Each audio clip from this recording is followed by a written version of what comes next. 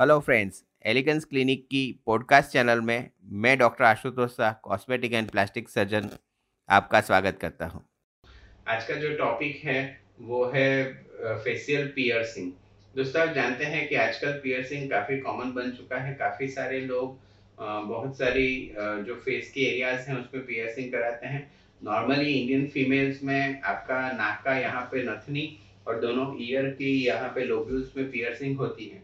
लेकिन इसके अलावा काफ़ी सारे लोग अभी चीन में पियर्सिंग कराते हैं, टंग में पियर्सिंग कराते हैं, नोज में यहाँ पे बीच में पियर्सिंग कराते हैं, अपोजिट साइड की एलआर पे भी पियर्सिंग कराते हैं, या कान में भी काफी सारा ऊपर की ओर पियर्सिंग कराते हैं। इसके अलावा लोग आईब्रो के पास यहाँ पे पियर्सिंग कराते हैं।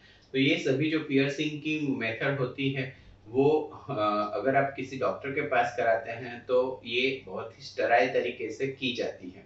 आप ये प्रोसीजर नॉर्मली पार्लर्स में या टैटू स्टूडियोज में भी लोग कराते हैं, लेकिन उसमें उनको इतना एनाटॉमिकल नॉलेज नहीं रहने की वजह से काफ़ी बार ऐसा हो सकता है कि हमारे पास वो इन्फेक्शन या केलॉइड या हाइपरट्रॉफिक स्कार, जिसको गुजराती या हिंदी में हम दाना बोलते हैं, वैसा यहाँ पे एक बड़ा सा गांठ जैसा हो जाता है जिन्होंने वो पियर्सिंग किया हुआ होता है।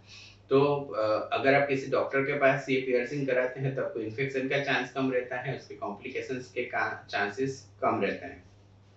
अगर आपको ये पॉडकास्ट अच्छा लगा तो आप इसे लाइक करें और फॉलो करें, और हमें कांटेक्ट करने के लिए 9879546805 ये नंबर पे आप कॉल कर सकते हैं। Thanks for your time.